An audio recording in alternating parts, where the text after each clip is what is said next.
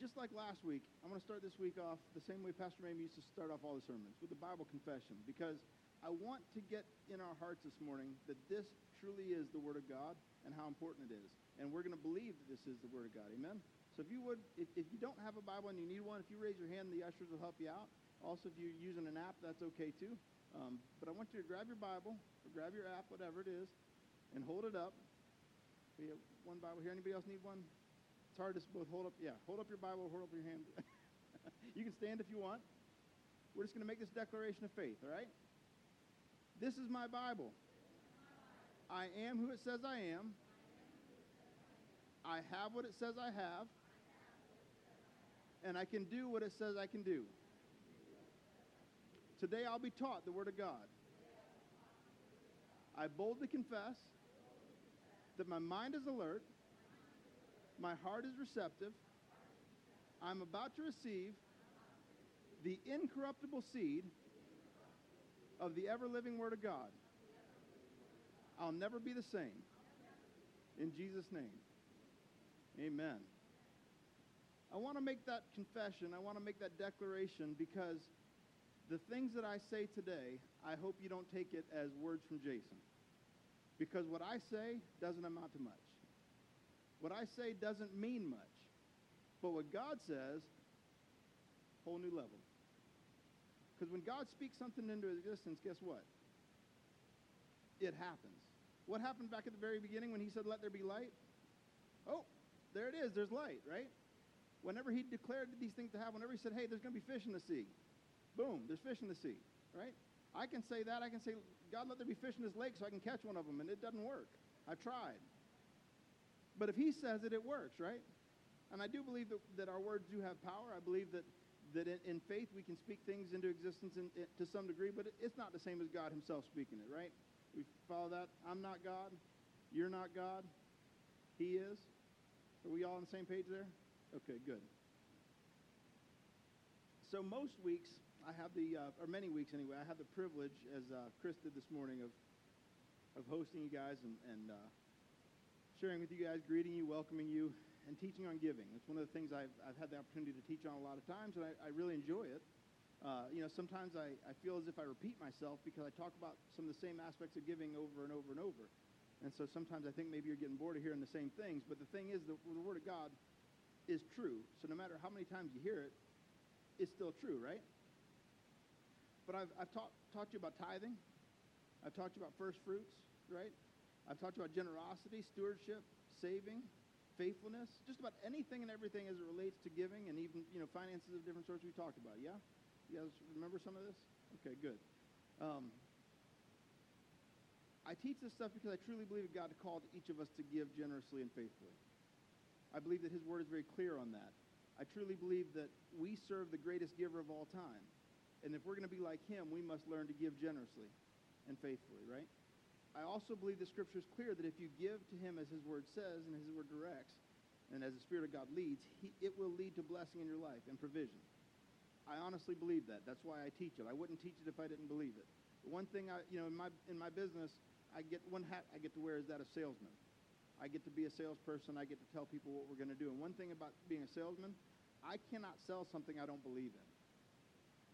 There are the salesmen out there, the quintessential used car salesman that doesn't believe in his product but sells it anyway and tells you how great it is and how wonderful it is. It's never going to break down ever in your life, and it breaks down 30 minutes after you drive off the lot, right? I'm not that guy. I can't be that guy. Because when I say something, I got to truly believe it, or else I just can't do it. I'm too straightforward to do that, right? I can't hide stuff like that. So when I teach this stuff, it's because I believe it. I believe it's true. And so I believe when you tithe, that God will rebuke the devourer on your behalf. I believe that whenever you tithe and you give, he will open the windows of heaven and pour out a blessing. Why do I believe that? Because his word says so. And if his word says it, then it's got to be true, right? You with me this morning? All right, this morning, I'm not going to talk about giving. Instead, we're going to go the other way. Because this morning, I feel like God wants me to talk about receiving. I'm going to look at not just giving, but receiving. As Jesus directed the disciples in Matthew 10:8, he said, heal the sick, raise the dead, cleanse those who have leprosy, drive out demons. Freely you have received, freely give. I don't believe that we can truly understand the fullness of giving without receiving from God. I think it's a two-way street. I believe God called us to be conduits of his word and of his love and of his power. And so we have to learn to receive first before we can give it to others. You have to learn to receive forgiveness so that you can extend that forgiveness to somebody else. You have to learn to receive healing so that you can extend that to somebody else. You have to learn to receive love so that you can extend that love to somebody else. So this morning, in order to be conduits of God's grace, we got to learn to both give and to receive. So this morning, my assignment is positioning ourselves to receive. God, I pray that you would speak through me today. I pray, Lord God, that you would anoint me to speak your very words. I pray, Lord, that you'd put me on and wear me. I just pray that you would speak through me, that your words would come forth, Lord God, that you'd open the ears of your people to hear, open their hearts to receive. And Lord God, it's not about me, it's all about you this morning. Let your word come forth in Jesus' name. Amen. So last week, we covered 1 John chapter 5, verses 13 through 15, right? We've been going through 1 John for several months now. And today, we're going to kind of sidestep that a little bit. We are going to begin by reading verses 14 and 15 today. As the topic, we're discussing dovetails with those scriptures. But we're not going to continue on with 1 John any further than that, because this is what I feel led to do. So 1 John chapter 5, verses 14. Now, I gotta warn you today, there's going to be a lot of scripture reading. We're actually going to read through some large passages that are narrative passages. So they're stories that continue. You can't just read one verse or skip a bunch, or else you miss the storyline, right? So stick with me today as we read through Scripture, because like I said, God knows better than I do. His words speak a lot louder and more powerfully than mine do. So we're going to start with verse 14. It says this, "And this is the confidence that we have toward him, that if we ask anything according to his will, he hears us. And if we know that he hears us in whatever we ask, we know that we have the requests that we have asked of him." So last week, we spent a lot of time going over that. We talked about what it means to ask according to his will, right? We talked a lot about what it means to ask over and over and over again. That when it says to ask, it doesn't mean to ask one time and be done with it, but to ask over and over and over, to ask and keep on asking. Well, why is that? Is it because he didn't hear us the first time? No, not at all. I believe God hears us the very first time we ask for something. I think it does something in our heart.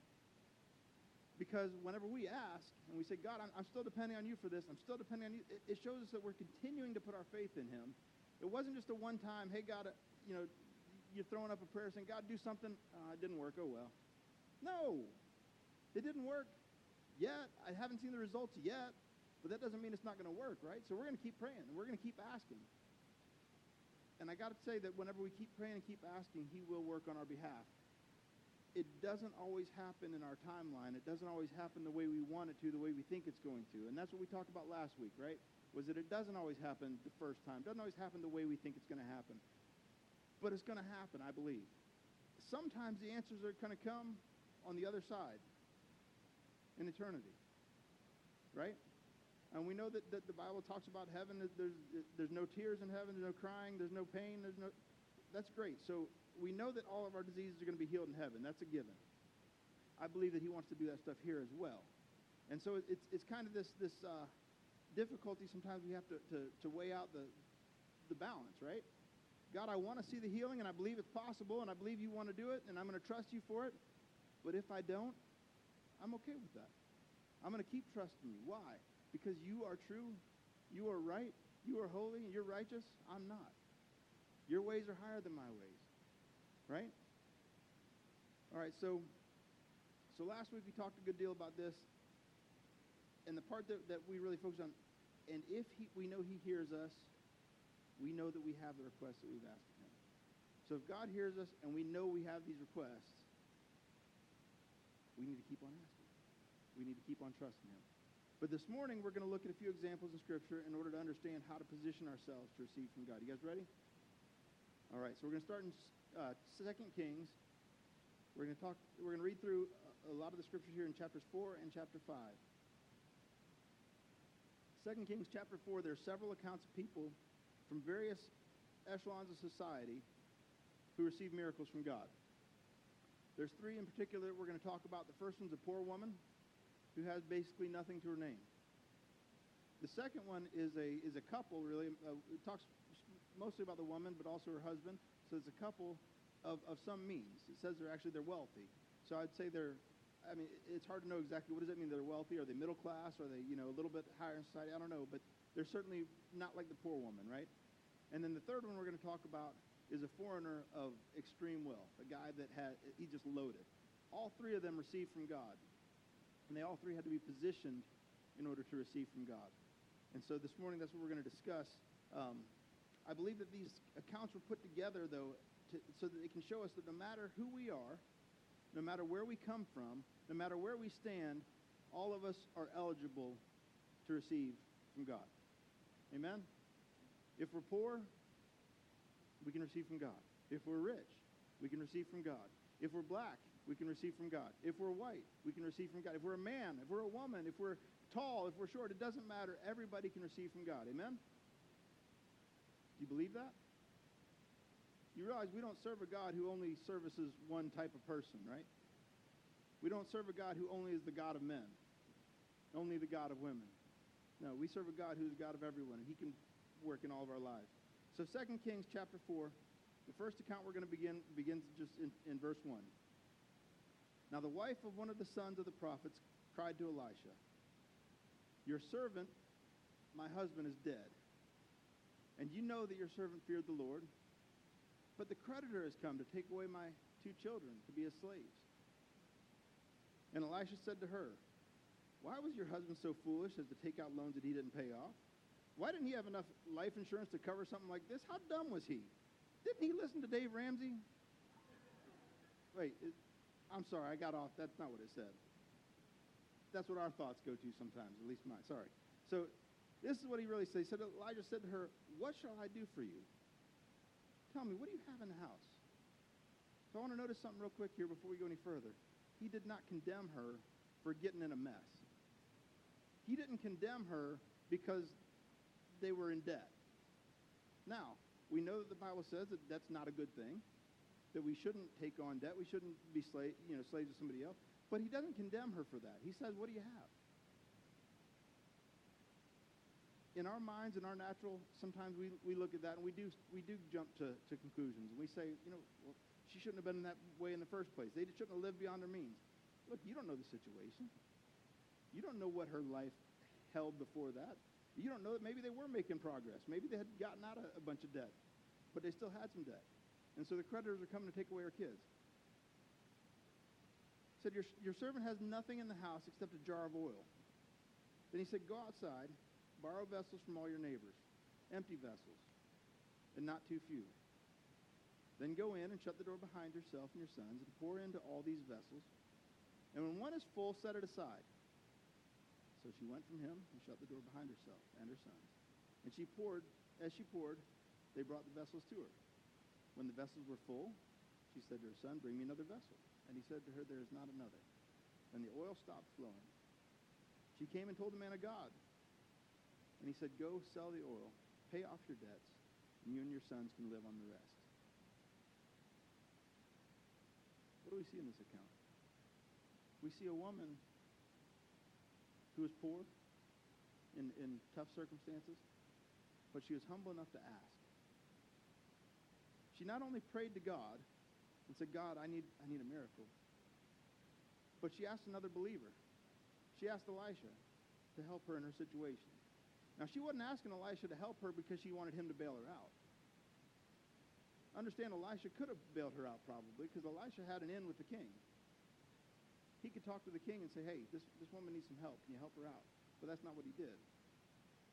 He listened to God. He heard the voice of God on her behalf, told her what to do, and she did it.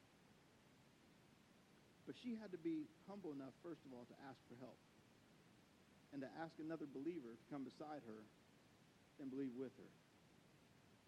Sometimes we need other believers to come beside us. Sometimes the emotions of our situation are such that we can't hear God on our behalf because we're so caught up in the situation that it's so heavy, so burdensome for us that when all we hear is static. sometimes we need other believers to come beside us and believe with us. Amen? That's why we're all members of one body. But the second thing we see is that she used what she had. It wasn't much. She didn't know what or even if God could use it. I mean, she might have said, hey, all I got's a little bit of oil, and the prophet said, yeah, that's not going to do much, never mind. But that's not what happened, right?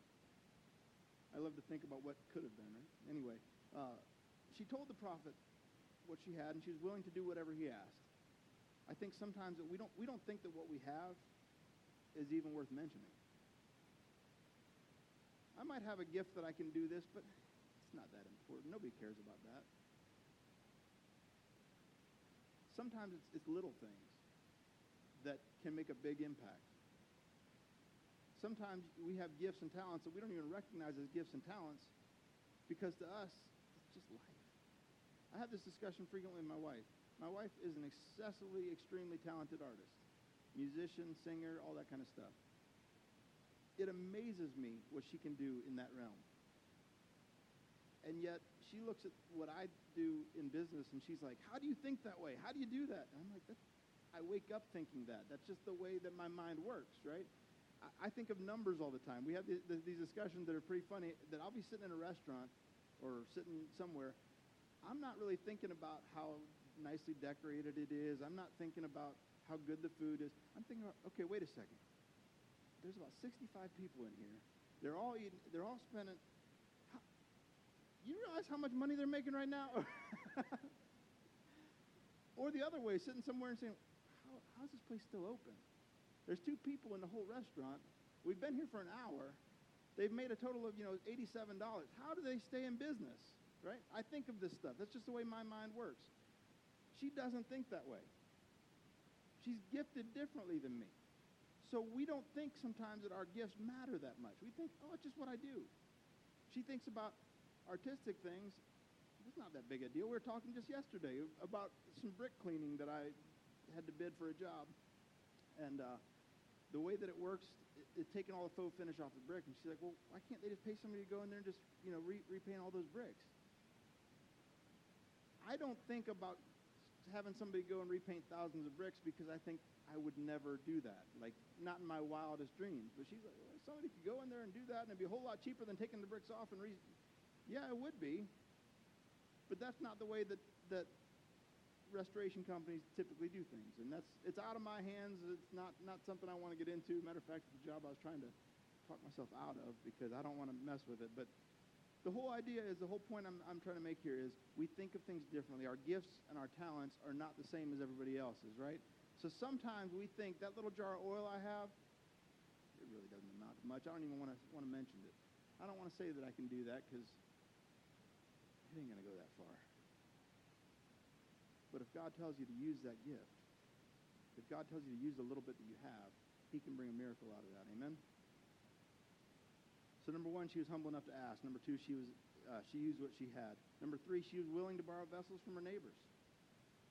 Now, this took courage for her to ask her neighbors to borrow some vessels. Go back to this idea a minute. This lady is so poor that she's about to lose her kids. She has nothing. You realize that when she goes to her neighbor and says, hey, can I borrow one of your jars? The neighbor's thinking, what's the chance I'm going to get this jar back? Probably ain't going to happen. Maybe I have some little dirty jars somewhere. I don't know.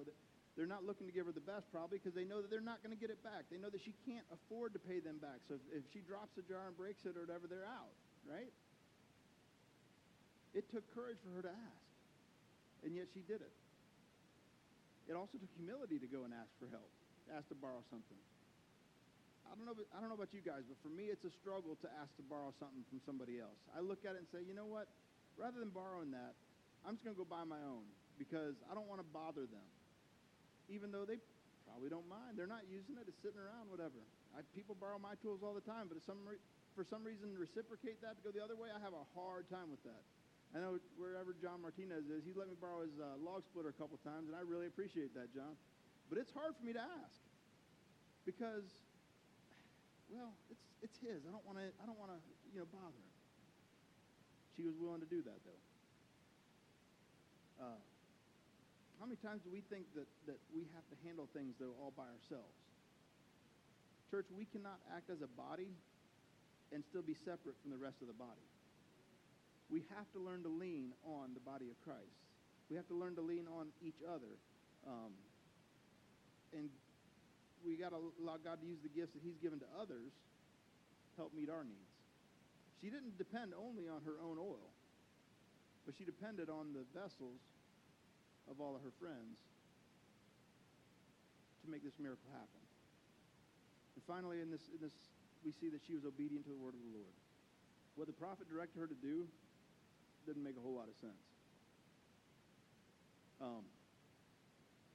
If I got one jar of oil and I try to pour it into 30 or 40 other ones, it ain't going to work. It doesn't fill them up like that. That's, she might get a little dab in each jar, but it doesn't work that way in a natural, right?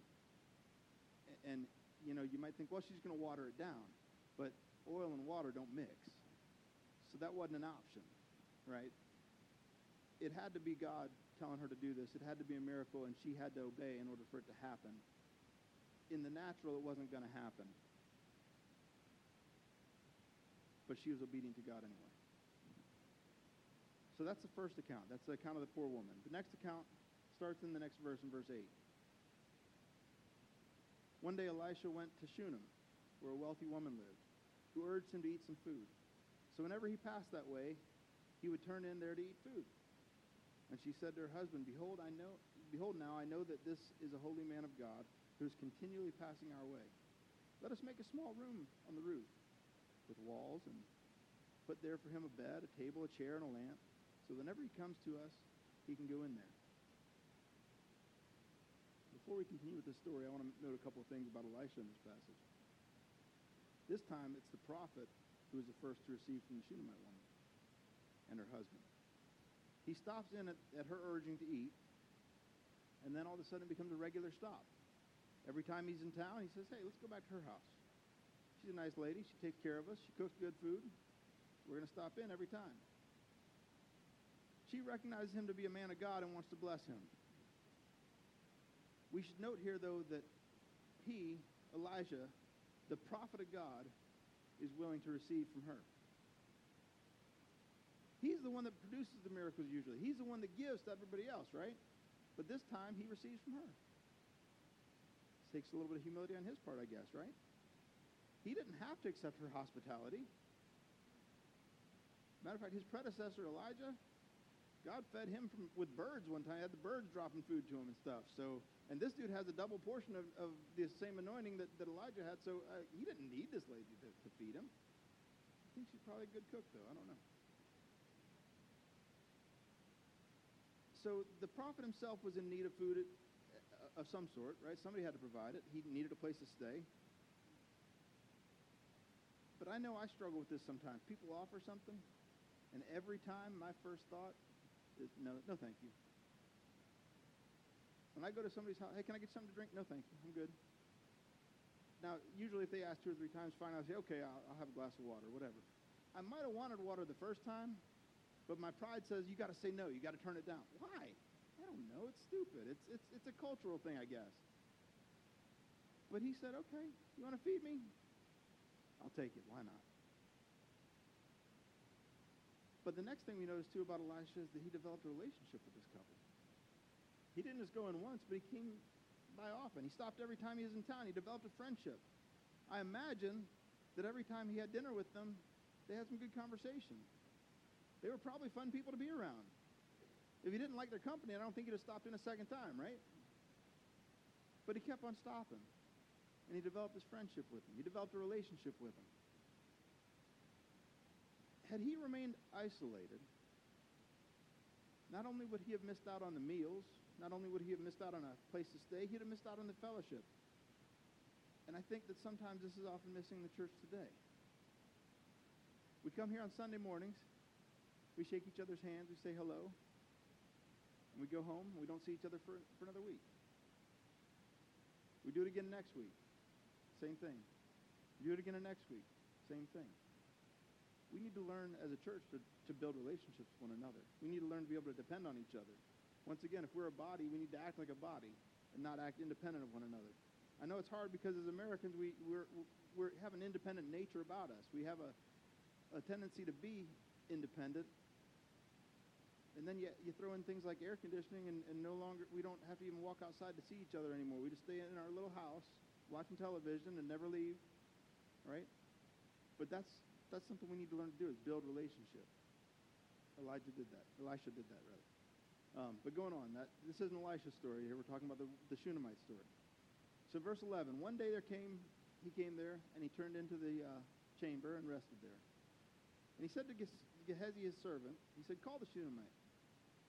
When he called her, she stood before him. And she said to him, say now to her, see, you have taken all this trouble for us. What's to be done for you? Would you have a word spoken on your behalf to the king or to the commander of the army? She answered, I dwell among my own people. So see, as we talked about the first woman, she was a poor woman. He could have gone to the king on her behalf, but that wasn't the case. This woman she's a woman of means. She's a little bit wealthy. But he says, hey, you want me to go speak to the king? I can go. What do you want? We can make it happen. I'm good. I live among my own people. I have my needs met. I'm happy. I'm good. She initially turned down. She was reluctant to ask anything of the prophet, right? Verse 14, and he said, what then is to be done for her? Gehazi, the servant, answered, well, she has no son, and her husband's old. He said, call her. And when he called her, she stood in the doorway, and he said, at this season, about this same time next year, you shall embrace a son. And she said, no, my lord, O man of God, do not lie to your servant. But the woman conceived, and she bore a son. And that time, the following spring, as Elisha had said to her. You realize, as she blessed the man of God, he in return wants to bless her. She wasn't seeking anything from him at this point. She didn't ask for anything. Matter of fact, he said, hey, what can I give you? She said, nothing. I'm good. But he simply wanted to bless her for her kindness to him.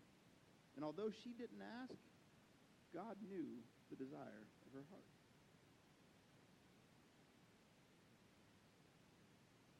Psalm 37:4 tells us that if you delight yourself in the Lord, he will give you the desires of your heart. That's not just something to write on a coffee cup. It's true. That's what God wants. He wants you to have the things you desire, right? And so she didn't even say what it was, and yet somehow God revealed it to the prophet. She had what she wanted. But her story goes on. In verse 18, it says, when the child had grown, he went out one day to his father among the reapers, and he said to his father, oh, my head, my head. The father said to his servant, carry him to his mother. And when she had lifted him and brought him to his mother, the child sat on his lap till noon and then died. And she went up and laid him on the bed of the man of God and shut the door behind him and went out. Then she called to her husband and said, send me one of the servants and one of the donkeys, that I may quickly go to the man of God and come back again. He said, why will you go to him today? It's neither the new moon or the Sabbath. She said, all is well. And so she saddled the donkey, and she said to her servant, urge the animal on. Do not slacken the pace for me unless I tell you. So she set out and came to the man of God at Mount Carmel. Now we're just going to summarize the next few verses. We're not going to read all of it, but Elijah travels presumably from Mount Carmel all the way back to Shunem. That's somewhere between about 18 and 25 miles, depending on which part of the mountain they were on and all that kind of stuff. By foot, 20 miles is a long way. Riding on the back of a donkey, 20 miles is still a long way, right? This is putting the man of God out. She's asking a lot. She's not just saying, hey, would you just, say a blessing, say a prayer for my son. Raise your hand if you need prayer. No. He's got to walk 20 miles. That's a good walk for a day. I don't know, maybe a day and a half. What does the GPS say that the walking distance? I don't know. But due to the relationship that they had established from all those meals together, due to the relationship that they had established because she provided a room for him to stay in, all of a sudden the man of God says, I'll come. I'll take care of you. Long story short, he sends first a servant with the staff and says, hey, lay the staff on the kid. Kid doesn't wake up. He shows up at the house. He lays on him. And it doesn't work the first time. He does it again. Doesn't work. Finally, it works. The boy's raised up from the dead. The woman has her son back. All this because of the relationship that she had built with him by blessing him first and then him going on. So like the widow in the first story, this woman and her husband, they used what they had. In this case, they were people of means. So they built a room for him. They fed them. They took care of him, right? They're not poor like the first lady. She didn't have anything to offer. These people had something to offer, and so they offered what they had. They used their wealth to feed, to provide a place for him, and it resulted in not just one but two miracles. First, a son being born, and then a son being raised from the dead. Like the first widow, this woman was humble enough and willing to ask when she had a need in her life. And although this doesn't say it directly, by showing hospitality to the prophet, she was obeying the law and thus obeying God. The Old Testament law said you're supposed to provide for strangers, provide for people who don't have a place. You're supposed to show hospitality. That was part of the law. That was a requirement of every Israelite, was to show hospitality. Now we know if you read throughout the Old Testament, there's a lot of times they didn't show hospitality, right? There's times when people came into town and there was no place for them to stay. They stayed in the middle of the courtyard or whatever. Or, there's all kinds of stories talking about that. But this woman obeyed God. She obeyed the word of God. She did what she was supposed to do. And as a result, she had miracles happen. So that brings us to the third story, and that's in chapter 5. In chapter 5, we read an account of Naaman. And you might remember me discussing Naaman before. I talked about it a few weeks ago. There's so much to this account that Naaman nearly misses out on this miracle. But after plotting by his servants, he begrudgingly positions himself for a miracle. You hear that? He begrudgingly did it. He didn't want to do it, but he did. So let's read this account. Verse 1, Now Naaman, captain of the army of the king of Aram, was a great man with his master and highly respected, because by him the Lord had given victory to Aram. Now wait a second. The last I checked, Aram, it's also called Syria, is not Israel. It's not the people of God. They're not God's chosen people. Matter of fact, they were fighting against God's chosen people. That doesn't make sense. You got a foreigner here that isn't part of the family of God, and yet this is all about him. So as a matter of fact,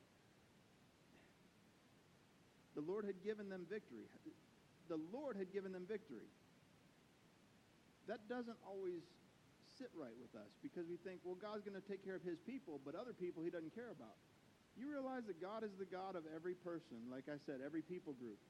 We started talking about this. God's a God of women and men, right? God's a God of every nationality, every person group, every age, every size.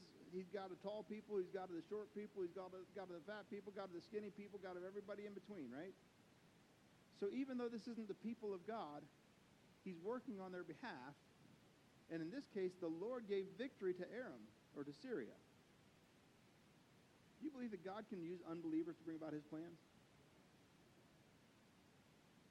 I think that often we think that God is limited in what he can do, but he's able to do things far beyond what we can ask, think, or imagine. He can use bad people to bring about good things. We gotta understand that just because something good happens doesn't mean that it was just because that person is a righteous person. You know, bad leaders can make good decisions sometimes. Just like good leaders can make bad decisions sometimes, right? Anyhow, we'll go on. Now Naaman, captain of the army of the king of Aram, was a great man with his master, highly respected. Because of him, the Lord had given victory to Aram. The man was also a valiant warrior, but he was a leper. Now the Arameans had gone out in bands and had taken captive a little girl from the land of Israel. And she waited on Naaman's wife.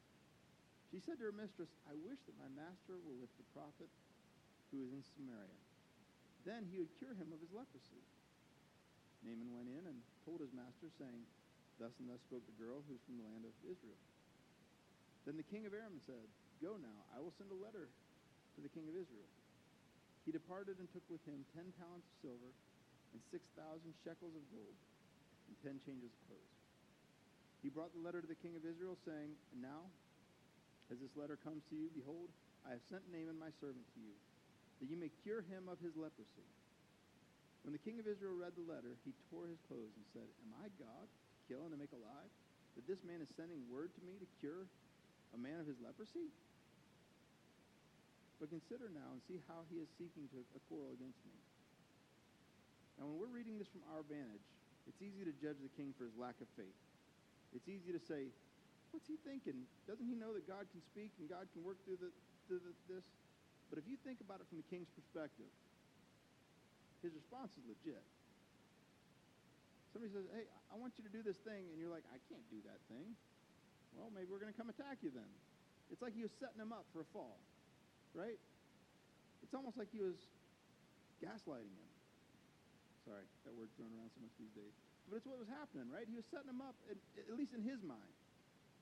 But it's great because the prophet's like, hey, look, just send him to me. I'll take care of it. Anyway, we're getting ready here. Verse 8, It happened that when Elisha, the man of God, heard that the king of Israel had torn his clothes, he sent word to the king, saying, Why have you torn your clothes? Now let him come to me, and he shall know that there is a prophet in Israel. So Naaman came with horses and chariots and stood at the doorway of the house of Elisha. Elisha sent a messenger to him, saying, Go and wash in the Jordan 7 times. Your flesh will be restored to you, and you will be clean. But Naaman was furious and went away and said, Behold, I thought he will surely come out to me and stand and call on the name of the Lord his God, and wave his hand over the place and cure the leper. Are not Abana and Pharpar, the rivers of Damascus, better than all the waters of Israel? Could I not wash in them and be clean? So he turned and went away in a rage. And the servants came near and spoke to him and said, My father, had the prophets told you to do some great thing, would you not have done it? How much more then, when he says to you, Wash and be clean? So he went down and dipped himself 7 times in the Jordan, according to the word of the man of God, and his flesh was restored like the flesh of a little child, and he was clean. All right, so we needed to break down the story just a little bit. You've got this dude that's excessively wealthy, right?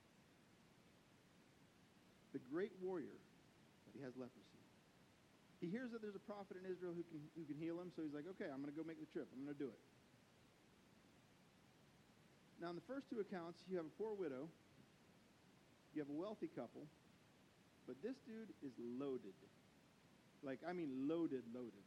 This guy, he's so wealthy that he contacted the king of Syria and said, hey, would you write a letter for me and tell him that I need some help?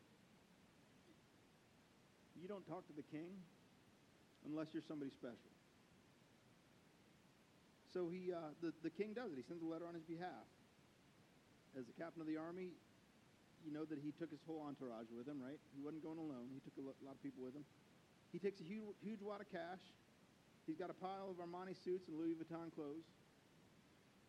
He's going up. He's making a big deal of this, right? The man of God is going to come out. He's got it all worked out in his head. He's like, okay, here's what's going to happen. The man of God's going to come out. We're going to, exchange some pleasantries. I'm going to give him some gifts. The dude's going to come. He's going to wave his hand over me. I'm going to be healed. It's all good. Maybe he's going to give me a task. Maybe he's going to say, hey, I want you to go climb the highest mountain. Okay, whatever. He's going to say, no, I want you to go and build me a palace or build me a cathedral, whatever. That's not what happens. He says he's going to go and he's going to ask me to rout this city over here that's been pestering us or bugging us. I got my whole army with me. We'll take them out in no time. This is great. I can do whatever it is he asks me. I'm ready to do it. He says, just go and dip in the Jordan.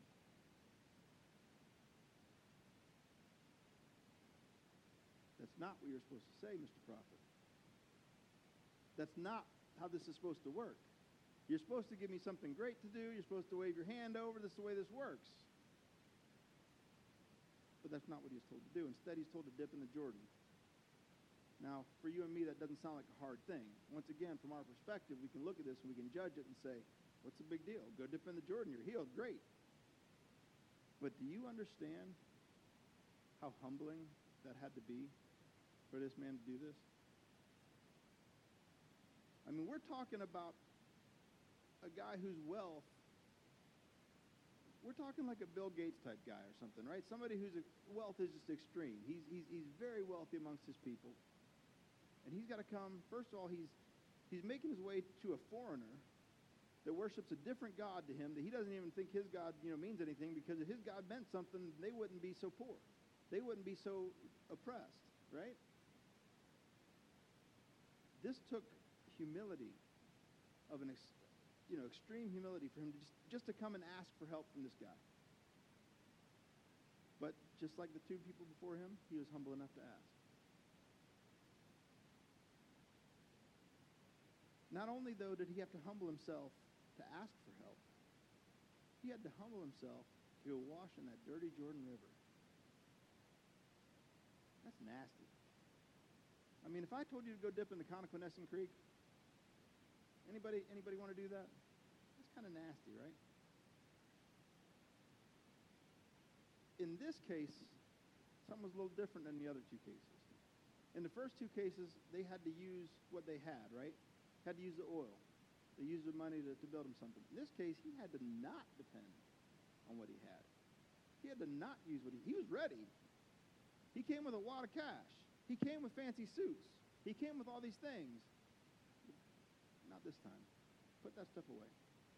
You don't need that. He didn't use his might. He didn't use his fighting men. He didn't use his strength. He didn't have to fight a battle. Remember, this guy is connected to money and power. He could have done anything, made anything happen. He's used to getting what he wants. Because as Chris mentioned earlier, cash talks, right? Cash is king. Guy came loaded. But no, your money's worthless here. We don't need that. Just go and obey God. And thirdly, he had to obey the word of the Lord. Now, as I mentioned, this took a lot of humility to do that. And he almost missed out. Because his pride rose up. And his pride said, hey, this isn't the way this is supposed to work. He was supposed to do this for me. I'm guessing that this guy was about to, destroy the city. He was ticked off. And he very well could have taken his entourage and said, you know what? Let's just raise this whole place. Let's just destroy him, because I'm sick of this. This is not the way it's supposed to happen, and I'm upset about him. But fortunately for him, his servants were able to talk some sense into him and said, look, he didn't ask you to do something hard. He said, go dip in the Jordan. Why don't you just give it a shot? What's the worst that can happen? So he does, and he receives a miracle. Leprosy is cleansed. How many know leprosy doesn't just go away? Now, as a side note, this miracle from God led Naaman to begin serving the true and living God. If you read on in the story, he actually asks, he says, hey, can I take a couple loads of dirt with me? Because when I go to worship in the temple that I have to worship in and stuff, I just want to worship on holy ground that belongs to the true God, because I recognize that God is the God of all, right? So it led to his salvation as well. At least I believe so. So we see in each of these accounts, each of them were willing to ask of God. They were willing to ask for someone to pray with them, somebody to pray for them. Each of them did what they could with what they had, and they trusted God to do the rest. The woman with the oil, she obeyed. She did what she could, didn't know what was going to happen. Matter of fact, she's so surprised by it that when she had all this oil, she's like, what do I do now? She had to ask the prophet what to do. And he's like, well, go sell it. Make some money. Come on. What are you thinking? Get out of debt. She didn't know. She was just obeying, doing what she was told to do. Each of them did what they could with what they had, and they trusted God for the rest, and each of them were obedient to the word of God. Now, this isn't just an Old Testament thing, though. We see this in the New Testament as well. We see the same thing in the account of blind Bartimaeus. It's in Mark chapter 10, verses 46 through 52. You want to turn to Mark chapter 10, verse 46? It says this. Then they came to Jericho. And as he was leaving Jericho with his disciples and a large crowd, a blind beggar named Bartimaeus, the son of Timaeus, was sitting by the road. When he heard that it was Jesus the Nazarene, he began to cry out and say, Jesus, son of David, have mercy on me. Many were sternly telling him, he said, be quiet. But he kept crying out all the more, Son of David, have mercy on me. And Jesus stopped and he said, call him here. So they called the blind man, saying to him, take courage, stand up. He's calling for you. Throwing aside his cloak, he jumped up and came to Jesus. And answering him, Jesus said, "What do you want me to do for you?" The blind man said, "Rabbi, I want to regain my sight." And Jesus said to him, "Go, your faith has made you well." Immediately he regained his sight and began following him on the road. Bartimaeus, like the others that we talked about in 1 Kings there, he had the humility to ask. He actually cried out for healing. He didn't ask one time. Everybody else told him, "Shut up. You're being too loud." He cried out all the more, "Son of David!"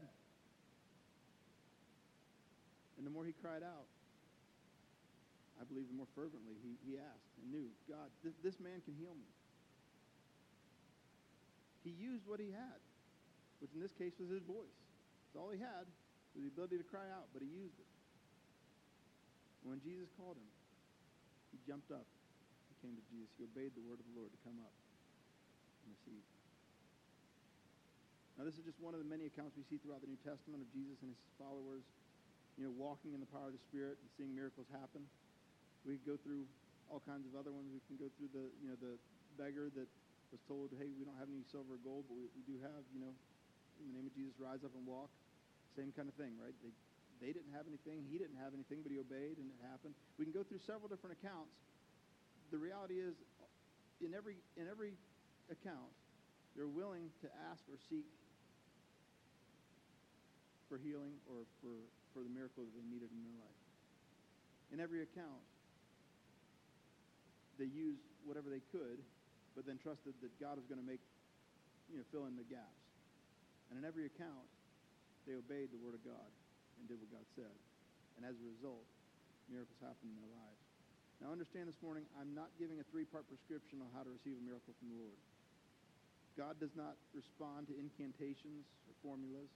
It's not about, hey, if you do this and do that, then this is going to be the result. That's not the way it works. Okay?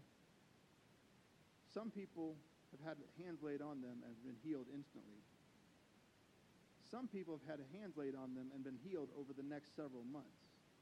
Some people have had hands laid on them and never saw anything happen.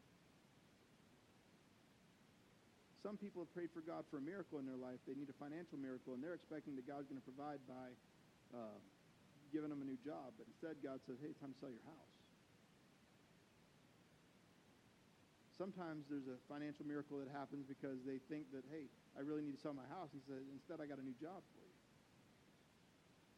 Sometimes things work differently than we anticipate or we think that they're going to.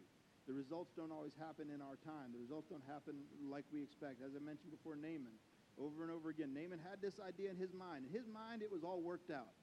It's going to happen this way. This is going to be the result, and I'm going to, praise God for it, whatever. And it totally happened a different way. It was backwards compared to what he thought. The result was still that he got his miracle.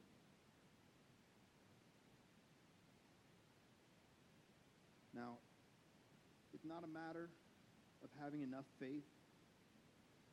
It's not a matter of twisting your face into the right contortions and the right position, holding your arm up just right to receive. That's just how you get cell phone signal, okay? But what I do see consistently is that God responds to humility. What I do see consistently is that God responds when his children ask. In Luke, we see it says that the father doesn't, if his child asks for bread, he's not going to give him a stone, right? God wants to give good gifts to his people. He says if a kid asks for an egg, he's not going to give him a snake or scorpion, right? He's going to give him what he asked for. I believe that God wants to work on your behalf today. I believe that God wants to work on my behalf today. I believe that God wants to work in our families. I believe that God wants to restore broken marriages. I believe that God wants to heal broken bodies. I believe that God wants to heal broken hearts. I believe that God wants to set people free. I believe that God wants to do these things. And if we have the humility, first of all, to submit to him and to ask and then obey, I believe that we're going to start seeing results. I can't promise you that everybody's going to receive what they want every time right away. But I believe that they can receive. Amen? Last week, as we discussed John 5:13 through 15, and the promise that we have in that scripture about asking anything in his name, he hears us. And if he hears us, we know that we have the request of him. If we begin to see his power at work in our life, in our situations, if we want to see his healing, if we want to see these things happen, we've got to position ourselves to receive.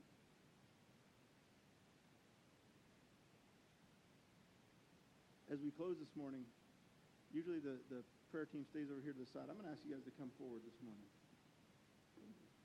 My microphone just got hot all of a sudden. I don't know what happened. Did it just turn on? Is that the first time it's been on this morning? Huh. Anyway, as we close, we're just going to take a few minutes, and the praise team is just going to